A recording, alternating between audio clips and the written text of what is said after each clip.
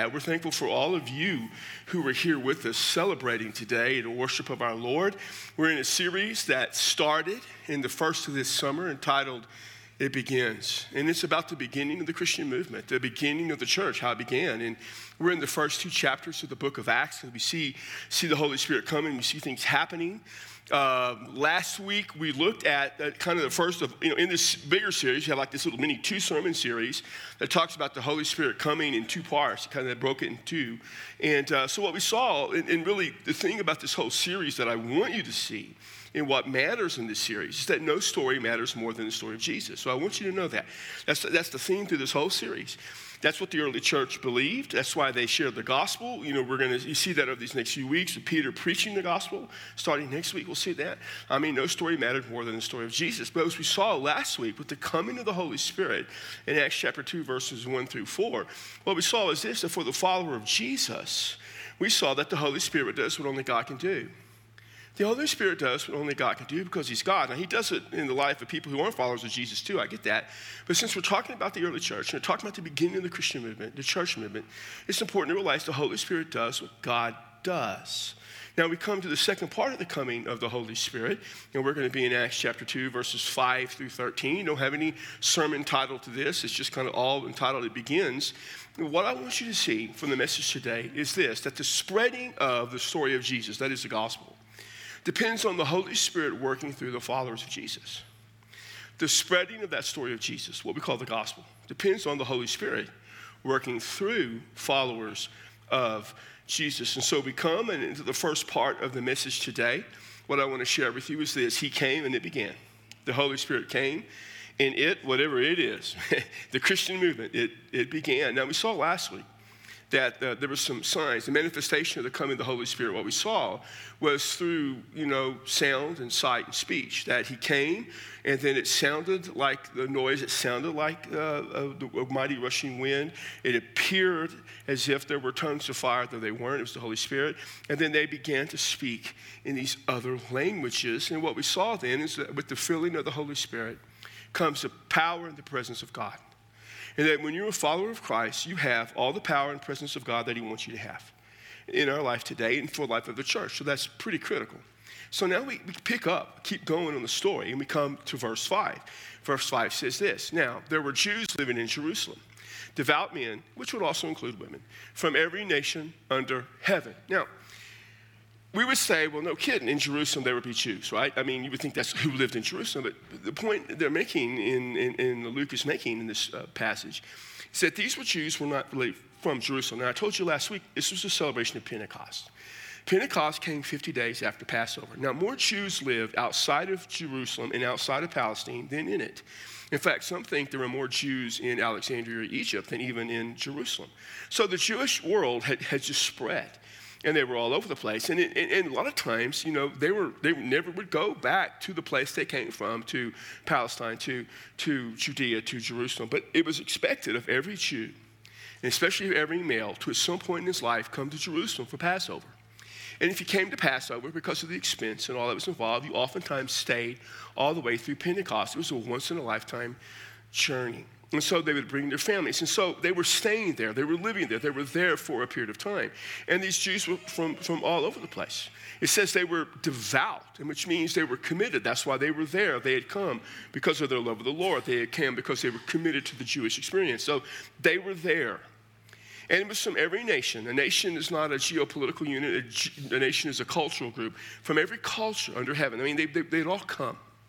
Verse 6 says this, "And when the sound occurred, the crowd came together." Now, what sound are we talking about? We're talking about the sound of all those believers speaking in all those languages. So there was 120 believers. There were others who were still in Galilee, but they hadn't come. So these 120, they were all speaking. And you can imagine it's a little chaotic. They spilled out onto the streets. Now, the Holy Spirit had come. So they were excited. They were full of joy. The presence of the God was with them through the Spirit. And they were celebrating, speaking these languages that they didn't know. There was these miracles that were occurring. So they just spilled out onto the streets. And they were heading towards the temple if they weren't already there. And there were all these other Jews heading for the temple because it was Passover. And so there was just amazing commotion going on. And verse 7 says this of all those people. They were amazed and astonished.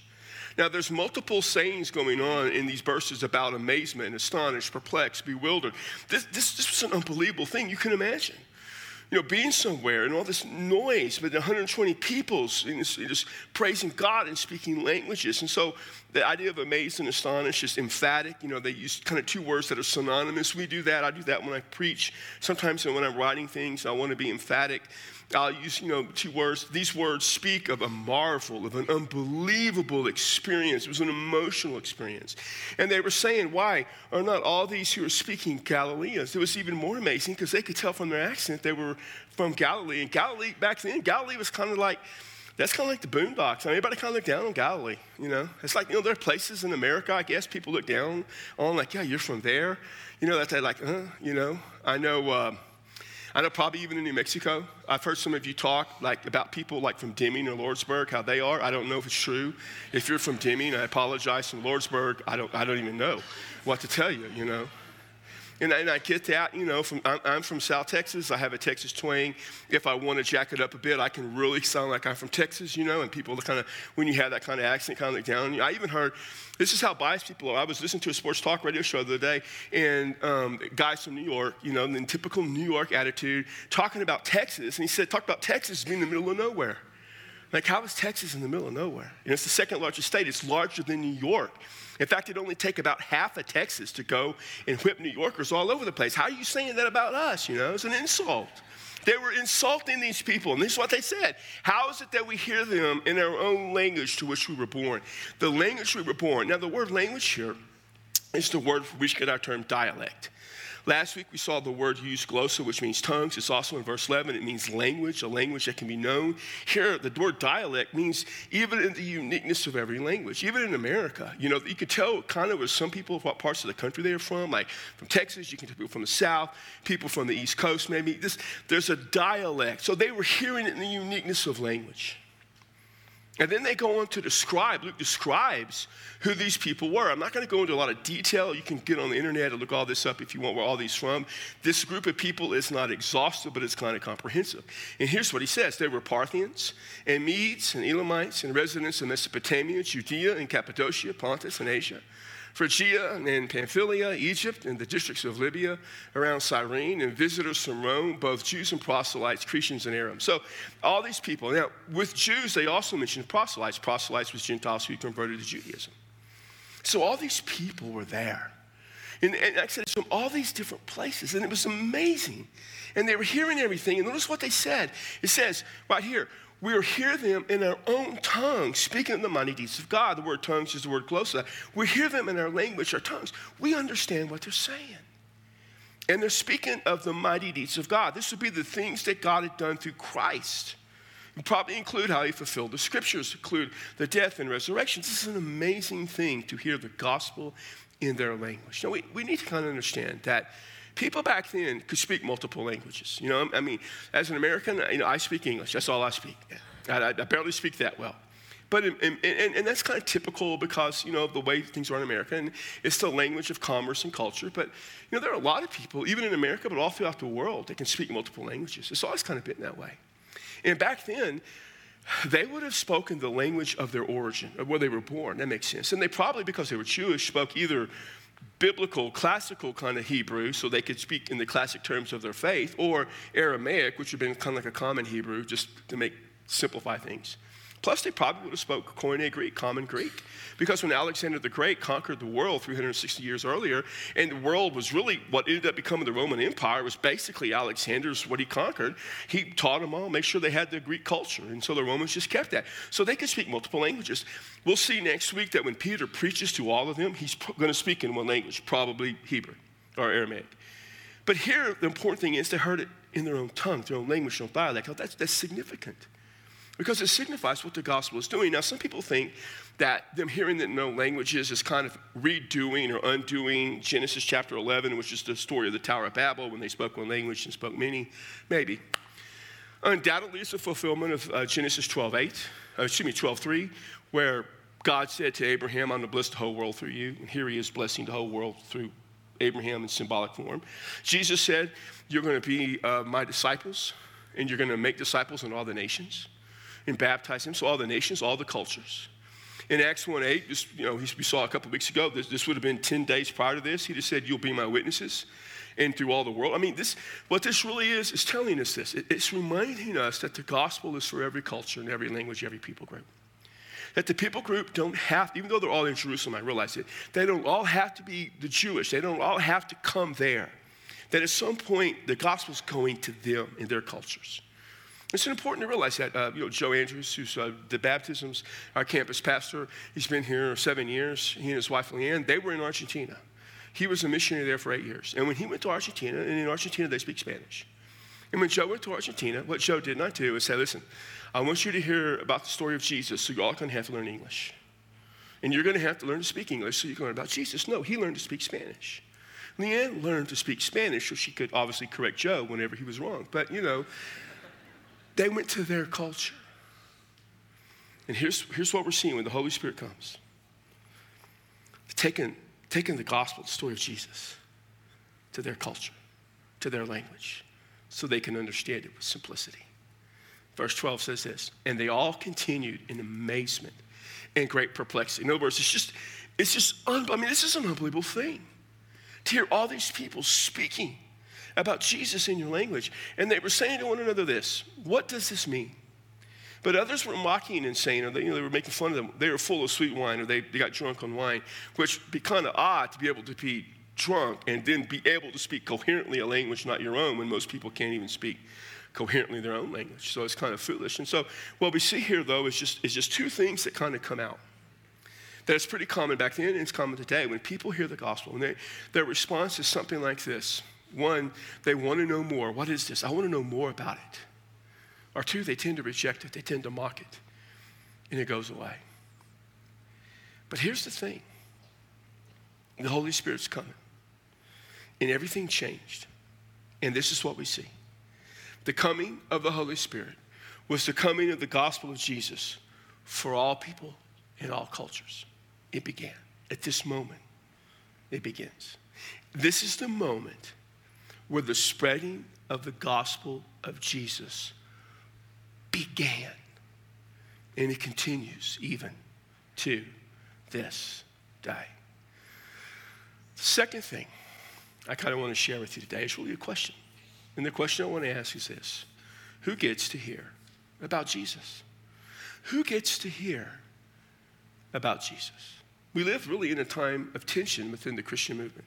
This is not uncommon. It's been going on, but the tension has to do with how far do we go to the culture around us? How far do we go to them to share the story of Jesus? Back in January, I preached a series out of the book of Hebrews dealing with the culture. And one of the things that I made crystal clear, I think, and I was emphatic about, something I've said many times, is that we cannot embrace the culture. We can't take the culture that rejects Jesus, that rebels against God. We can't take that culture and embrace it, but we have to encounter it. We have to engage it with the gospel. In other words, we connect without compromise. Well, there are some within the Christian world, and I would say at this point they're no longer part of the Christian world, that have gone so far as that they take the authentic story of Jesus found in the New Testament and they reject it. They reject the nature of Jesus. They reject the work of Jesus. They reject the fact that Jesus is the one and only way to God, even though he himself says he is. They reject that in an effort to try not to offend the culture and embrace the culture. To some degree, I would say, they have gone way too far and they have lost the authenticity of the gospel. Others go the opposite direction. They don't want to do anything in connection with the culture. They live, some of them, there's some groups that live like they're in another century. I don't mean the last century, I mean the one before that. Certainly there are groups that live decades in the past. I encounter them even in our world. It's an amazing thing. And even in Baptist life, and we are a Baptist church. We're a First Baptist church. So I know some of you may not realize we're Baptist. I have people, I hope this is not you. I'm not making fun of you or anything, but because I can get it. It's easy not to understand this because we go by FBC. But we are a Baptist church. It's in our name, First Baptist Church. So we're Baptists, it's through and through. And we're Southern Baptists. And in our world even, there's conflict, there's tension about how far do we go. I was at the annual meeting of the Southern Baptist denomination, our convention in New Orleans a couple weeks ago, and this is the battle, it's a tension. And I can tell you right now, I don't think it's going to end well. I think there's going to be just a lot of, over the next 4 or 5 years, just a lot of people just saying this is ridiculous. I tend to think what we're doing right now is just weird and wacko beyond all belief. Because, we're losing focus on what really matters. The people need Jesus and focus on things that probably don't really matter that much. This is my opinion, I don't know. But this battle goes on, and we forget what it's really all about. It's about three things. It's about the Messiah, who is Jesus Christ. It's about the mission, which is to help people come to salvation through faith in Jesus and only him.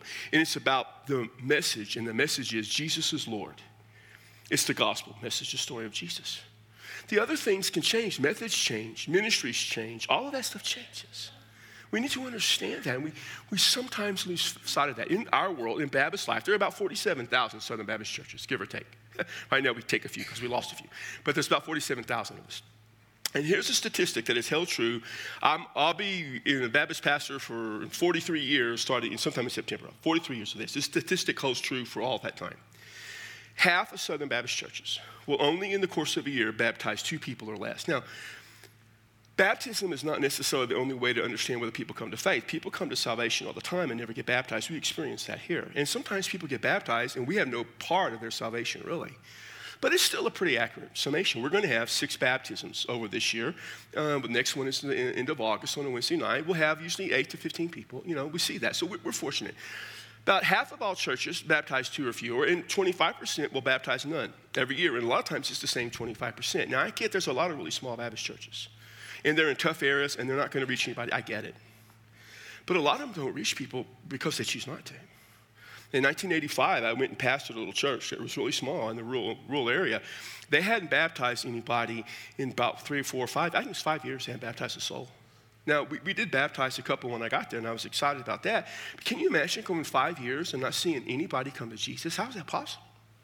How is it possible that you have this unbelievable message of Jesus Christ, and you're sharing it, and I don't care how small you are, no one ever comes to Christ? This tension exists about why some don't reach and why some reach, but they get criticized, and it's just ongoing. So here's what I want you to know. It's nothing really new.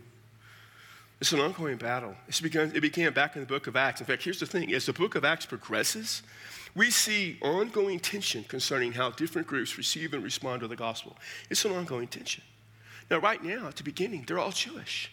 A few proselytes who've converted to Judaism, they're Jewish. By the end of the book of Acts, Christianity, 30 years later, is becoming mostly Gentile. By the end of the first century, Christianity is Gentile. The Jews have just stopped coming to Christ. And about from this moment, the one right here, about 17, 18 years later, when Paul goes, and you see it in Acts 13 and 14, he goes and with Barnabas begins sharing the gospel to Gentiles. Gentiles come to faith. And there are a lot of Jews in Jerusalem who are followers of Jesus, who believe that Gentiles have got to become Jewish in order to become Christian.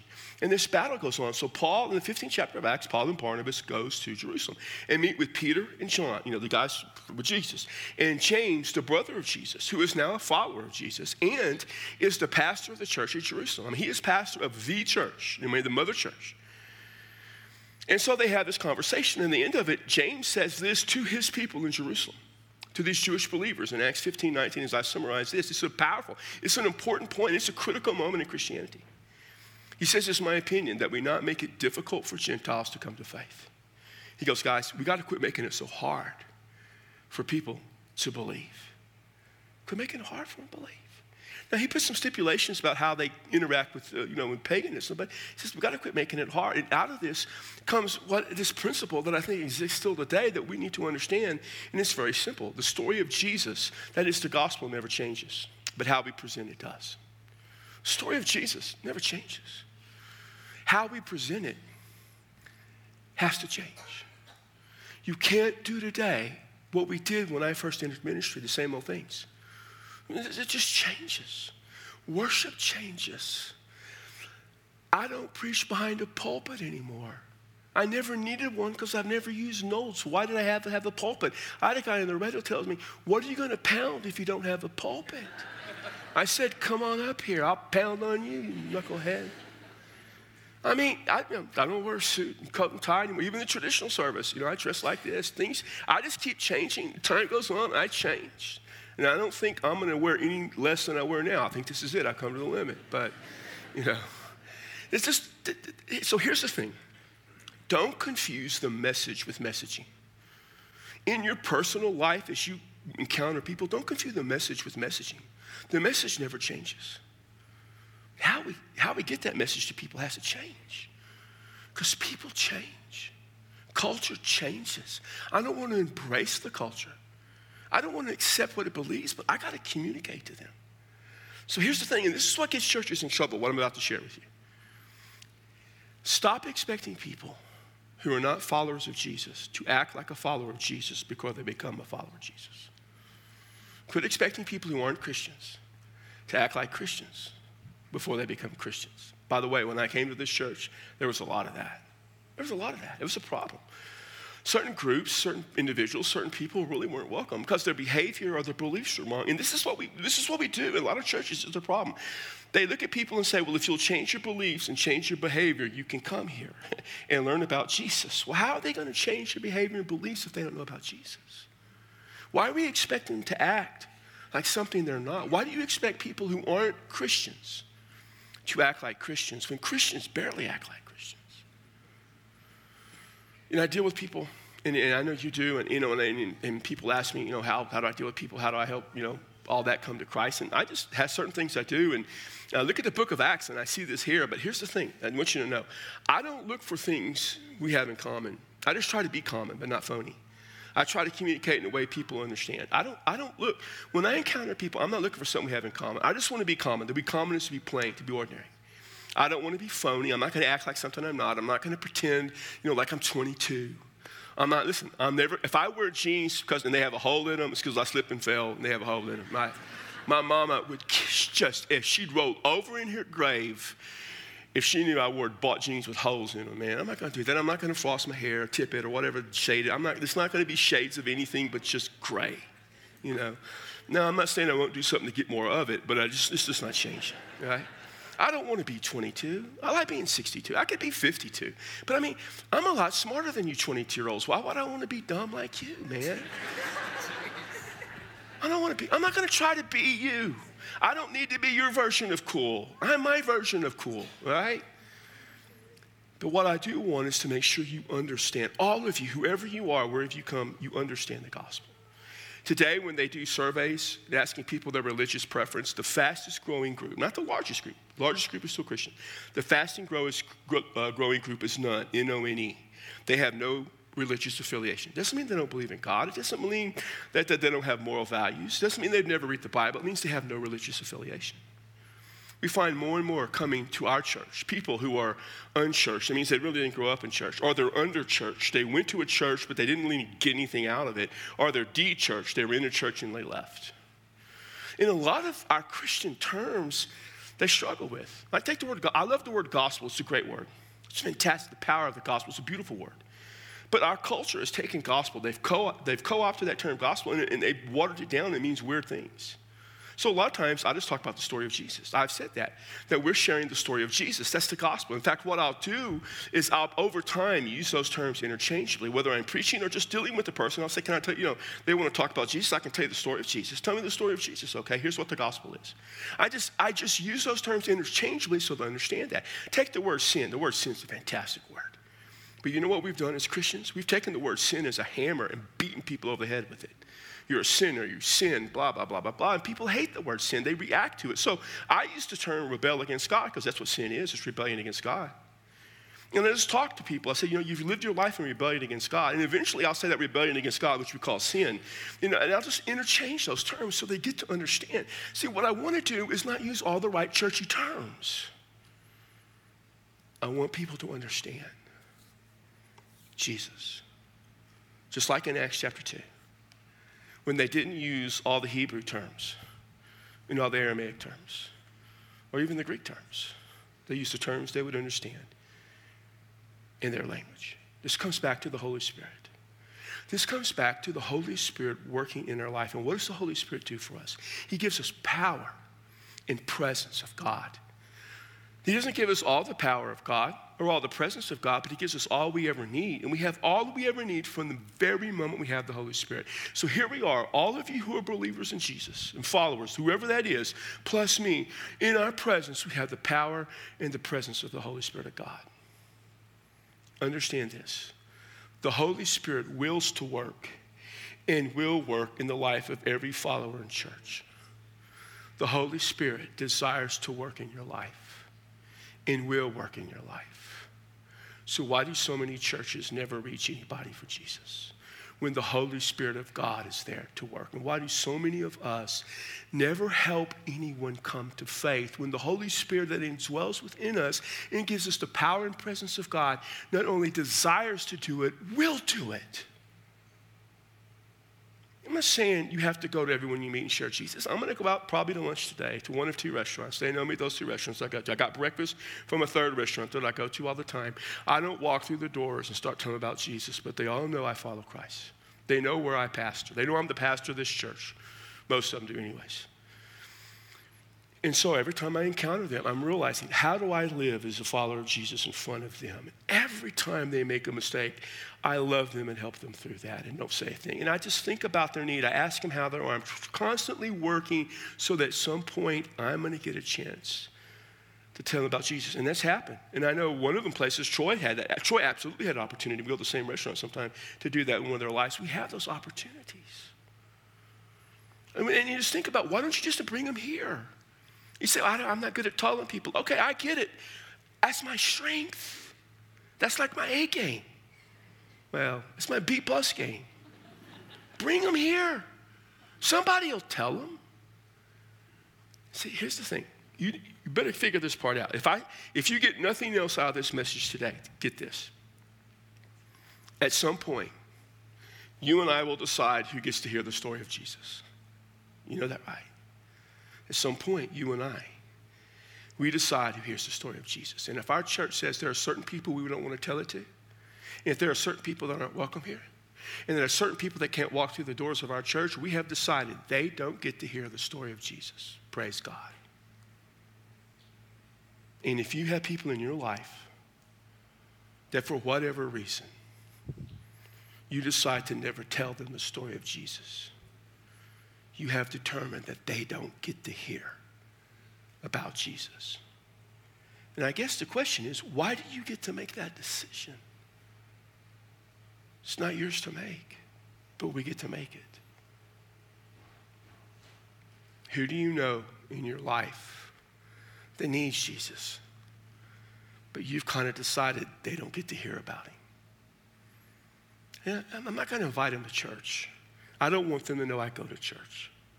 I'm not going to pray for them. I'm not going to ask them, can I pray for you? Because I don't want them to know that I pray for them. I'm not going to do anything to let them know I follow Jesus. So I've just decided they don't get to do that. And who does our church look at and say, hey, we've determined that you don't get to hear the story of Jesus.